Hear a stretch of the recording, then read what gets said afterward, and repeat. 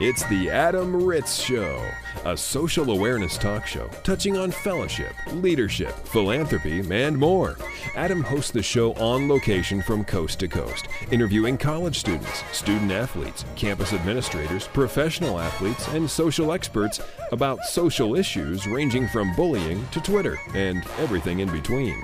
And now, it's your social awareness radio host, Adam Ritz. I'm Adam Ritz, and today the Adam Ritz Show is on campus in Manhattan, Kansas, and we are broadcasting at K-State. It's Kansas State University in front of this live studio audience.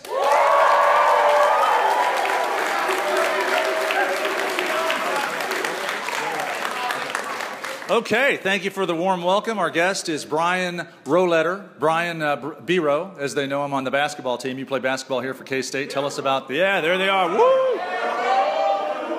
The Hoops team, men's basketball, K-State. Tell us about it real quick.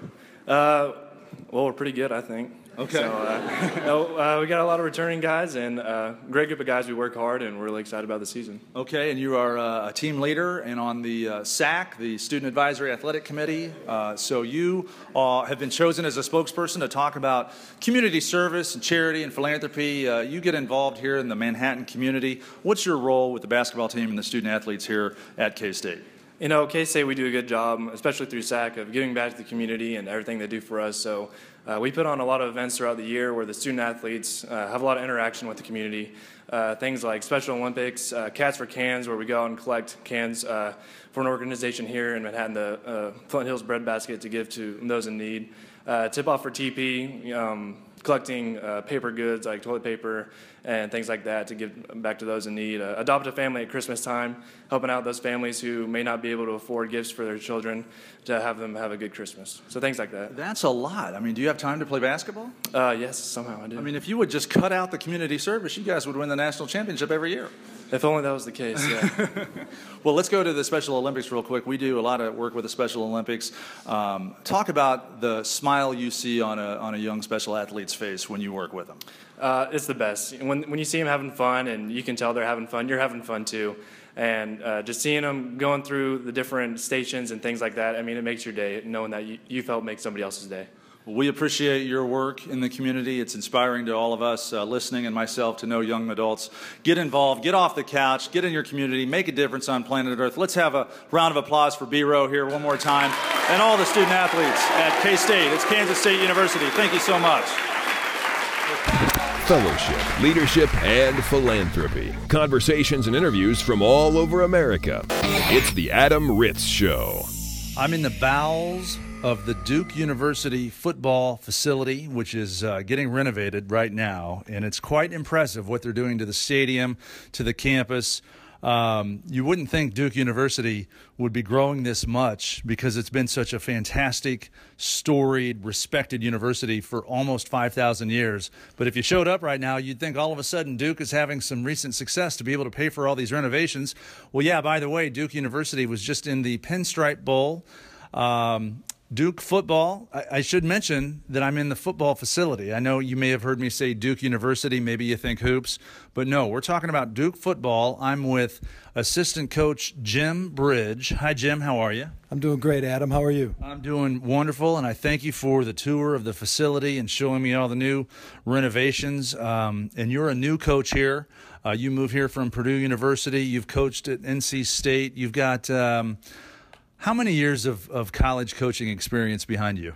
This will be my 22nd year. 22nd year with big-time Division I college football. Yes, sir. And up until Duke University, coaching with Coach Cutcliffe, the head coach here who's just turned this program around, and now it's a bowl contender every year.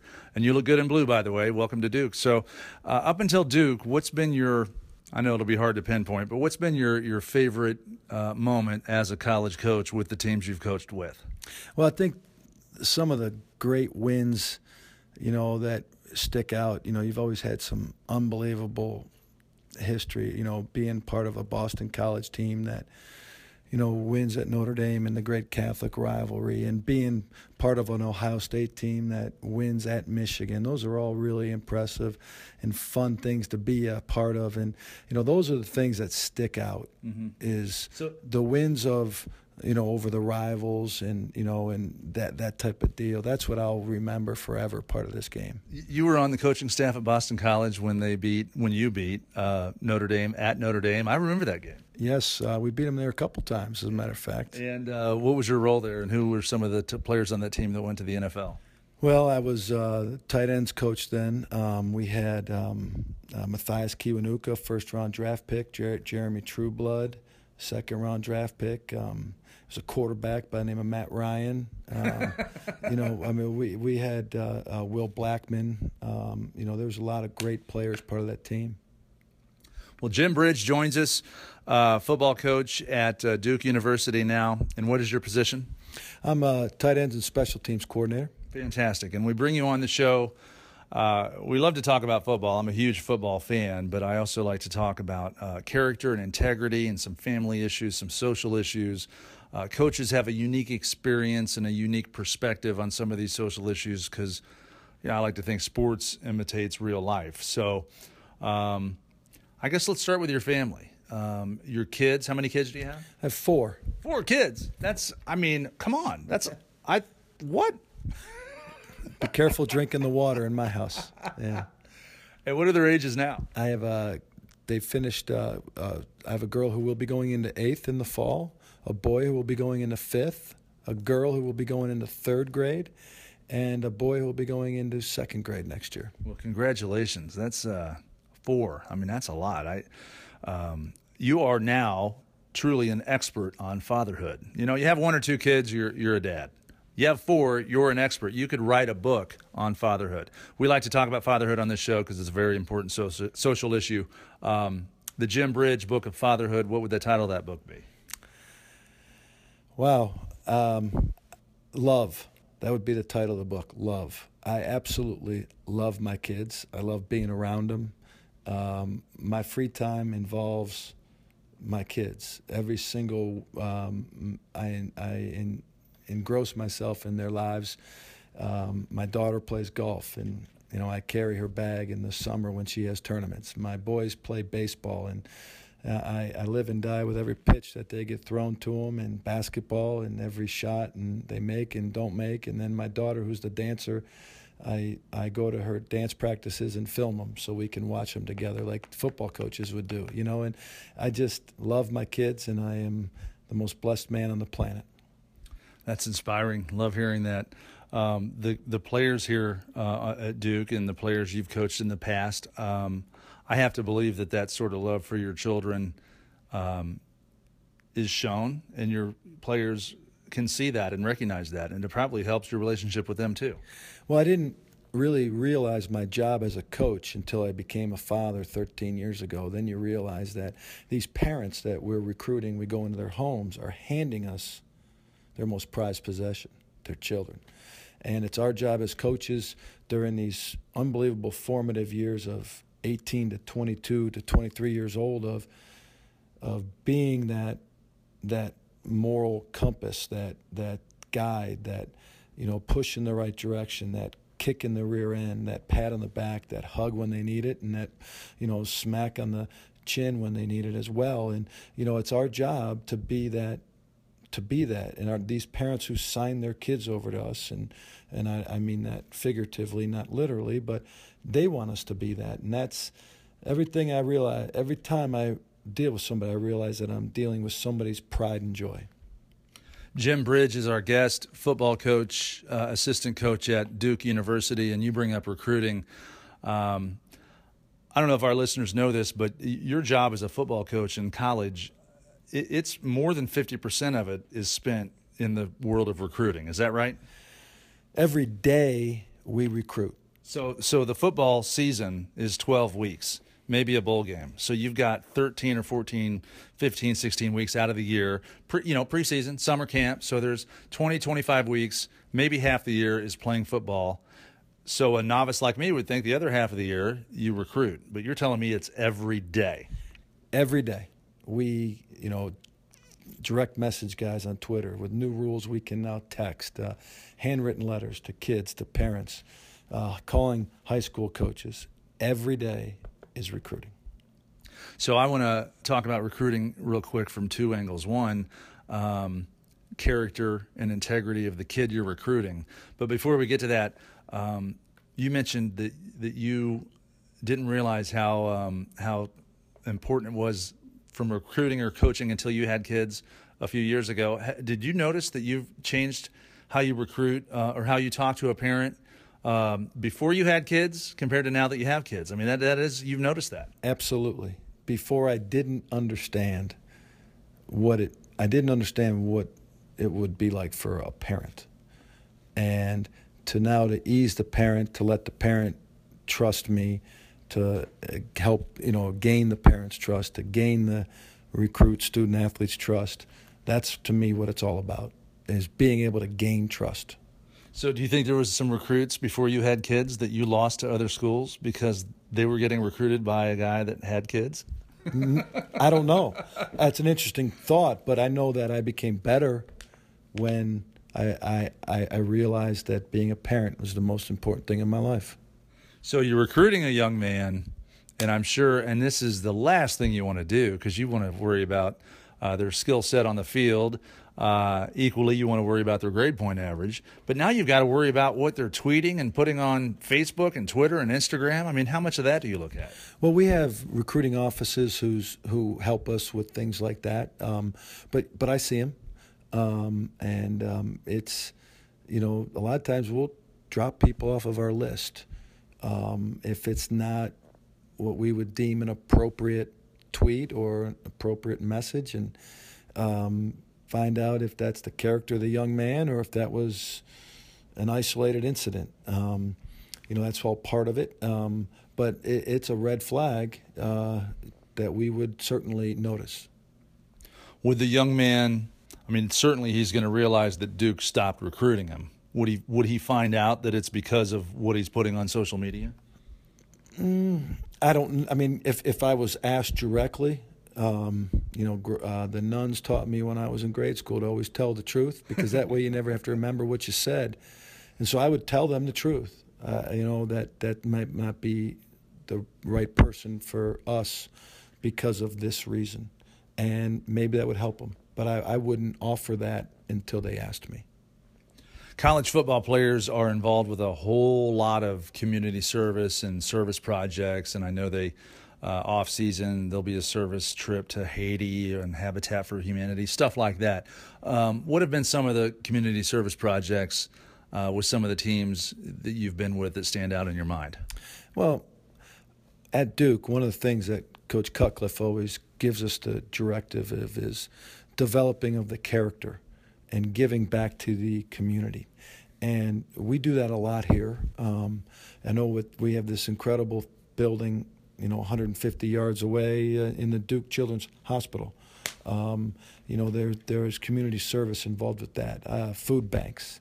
You never know how lucky you are until you realize that the food that you can eat for free in a training table, other people struggle to get a third of that to feed their plate. I mean, it's so food banks. Been part of rebuilding houses.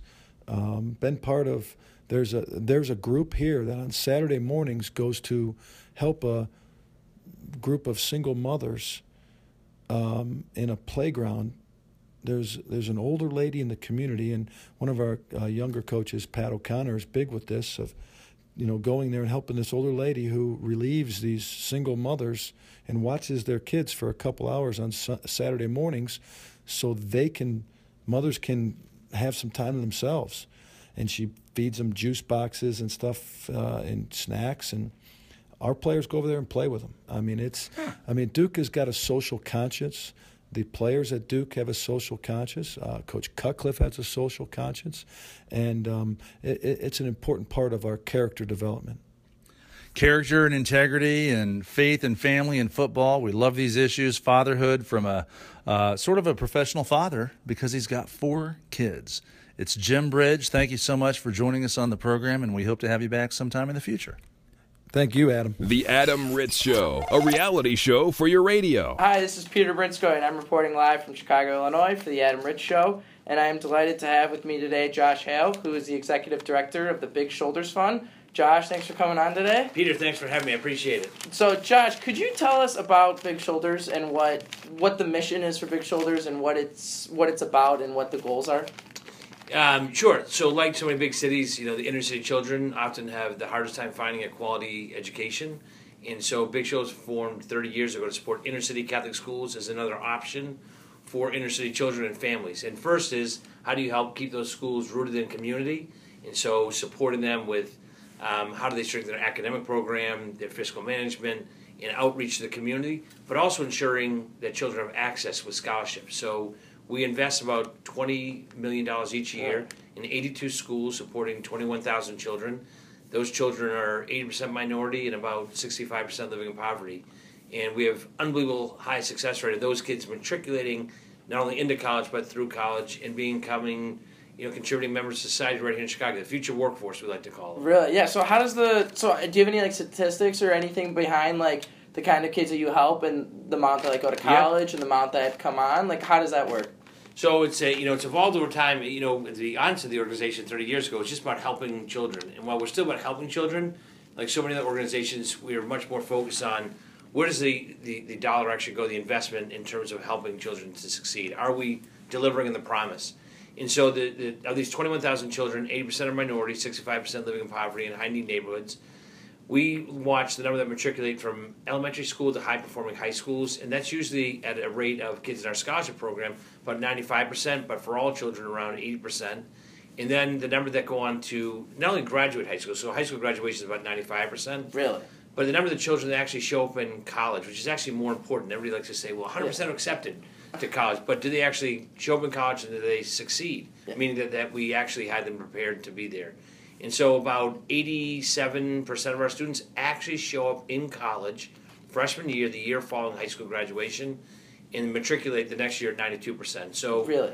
We see a very high track rate, and we're tracking now in college as well. And we've done some long-term surveying, and we see that our students are graduating college at rates above city, state, and national averages. So they're outperforming what would be expected of children coming from these neighborhoods. Really? Yeah, so that's what I was saying, because I was reading earlier that you guys have for the last 9 years gotten a 4-star rating from Charity Navigator. So that's unheard of, right? Well, not many charities get a 4-star rating. And we work very hard at keeping that. That's I think it's less than 1% of charities nationally have achieved that. Really? So you can look top 1% charities in the world. We don't want to lose that. We can't lose that streak. It's important, to me personally, but also the organization that when you're asking someone to give their earnings, what they've their salary and their money to give to you to invest in helping children, you want to make sure you're doing the right thing. One, that you run a very efficient organization, that you don't become a big bureaucracy and spend money on central headquarters versus the children. Yeah. And the second part that Charity Navigator and other watchdog groups look at is your outcome. So are we actually graduating high percent of the kids? Are they actually showing up in college?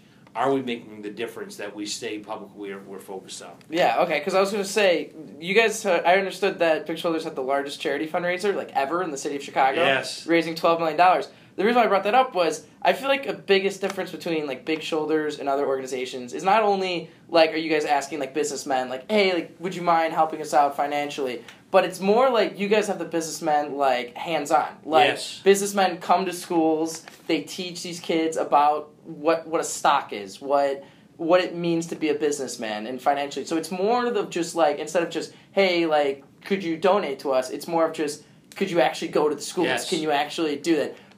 How did that come about? What was that like? It's a I guess it's our belief, me personally, again, the organization, that each one of us comes to this mission with the overall agreement that we want to help inner city children succeed. And we may have a little bit different reason or backdrop or things that do to help that.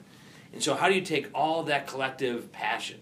So someone that's interested in helping children with financial literacy, someone that wants to help them with STEM, how do you bring all those collective energies together and provide the opportunities for them to do so?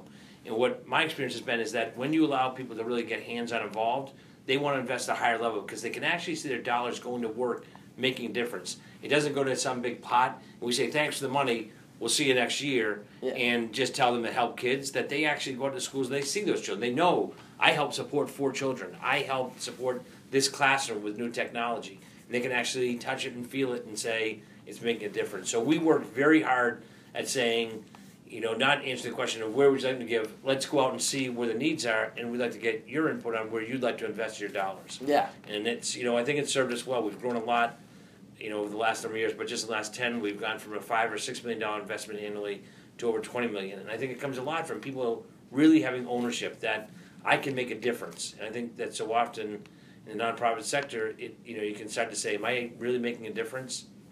Yeah, so there are a lot of great charities in Chicago. Like, how are you guys able to get to the highest like that? Like, is it through what you just said, like just thinking differently and like doing different approaches, or like how are you able to get to the highest? Well, I think it is. I'd like to think it was us that we're doing, but I think it has to do with the mission we're focused on. That right now, really, inner city education is a major concern. In Chicago certainly, but in other cities as well. That how do we help kids? We promise every citizen in this country an education that prepares them for the future, and we're falling woefully short in that. And so people want to find a way to it. So I think that helps. Well, we have a great mission. I think the second part is that we're very efficient in how we do it. That there isn't a lot of fat. You don't feel like you're losing dollars to paying this or paying that. It's actually going into the classroom and helping children. And I also think that it has to do with really smart people on our board and our donors that are engaged, that they tell their friends, they go out there and say, I actually am making a difference. I can be part of this. And so I think those 3 things make a big part of why we're succeeding. Giving people the ability to really be hands-on involved, being efficient and not getting over our skis, and not losing focus that this is about kids. This is not about Josh Hale or somebody else on the board or anything else. It's about kids and staying focused. But it's a lot of hard work, I can tell you that for sure. Yeah, so how many programs do you have with Big Shoulders right now? So within your kids to be involved, yeah. So we invest in 4 key areas at a macro level. So access, which is scholarships and enrichment for children.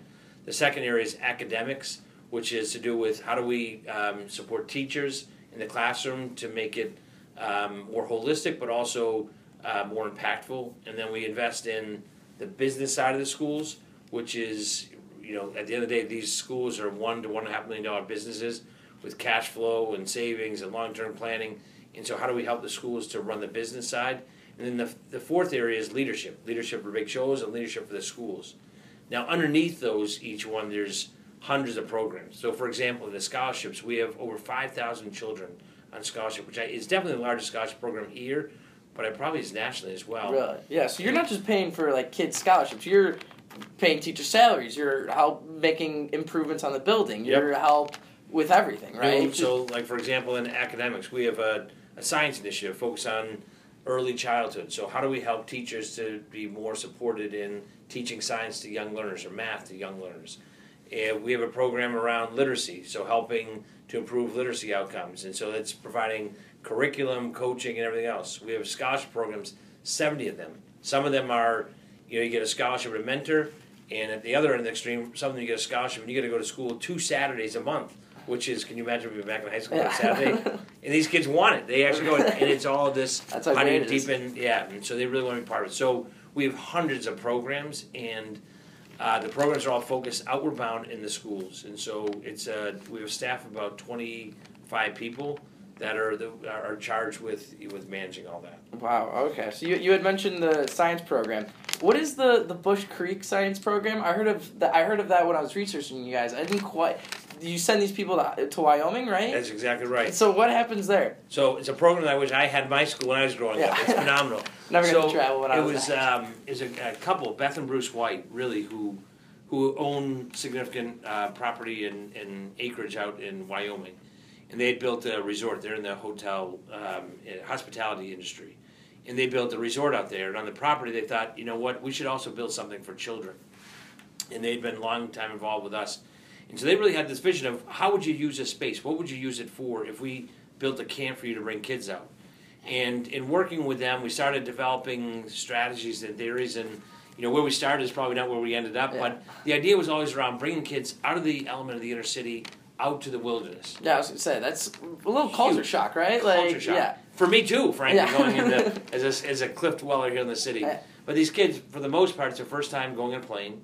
It's first time going any place like this, and they go out there to the plains of Wyoming, and so it sounds like a great trip. But in order to get into it, they have to apply, and then they have to, the year leading up to the summer trip they take out there, the week-long trip they take, they spend preparing. So there's chapters on astronomy, there's chapters on water quality, there's chapters on the Western movement, the history behind it, there's chapters on leadership, and so they do all this prep work in the months leading up to it. So again, Saturday school, after school, and blogging with teachers and doing field trips. And then we go out there, the classes they take, so in the morning they take classes. We work with federal agencies like Department of Forestry, Field and Stream, and other agencies out there to teach classes in the morning. In the afternoon they do a fun activity, mountain bike riding, horseback riding, archery, things like that. And then at night they do something that's kind of around leadership or around the history of moving out there, and obviously astronomy because you have all these stars that we don't see here in Chicago. But these kids, so now it started out with the first trip was about 20 kids now for 1 week, and now we do 6 week-long trips. Really? With about 230 Really? children that go out there every year now. Yeah, that was the big show. It just keeps getting bigger and bigger. And It bigger. is. It's just every year. I'm trying to get into this Brush Creek trip as well. Really? Yeah, the Staddle Camp. It's unbelievable. I mean, to see these kids fly out to Denver, get in a bus, and then take a 3.5, 4 hour ride up to Wyoming. Nothing like It anyone's goes ever quiet in seen. the bus. I mean, you're going by these mountains and hills, and they see, elk running around and deer and all sorts of wildlife. They have horses and cows and steer. It's, for any of us, I think, if you haven't been out there, it's pretty remarkable. Okay, that's great to hear. That's great to hear. And then, sorry, couple more questions.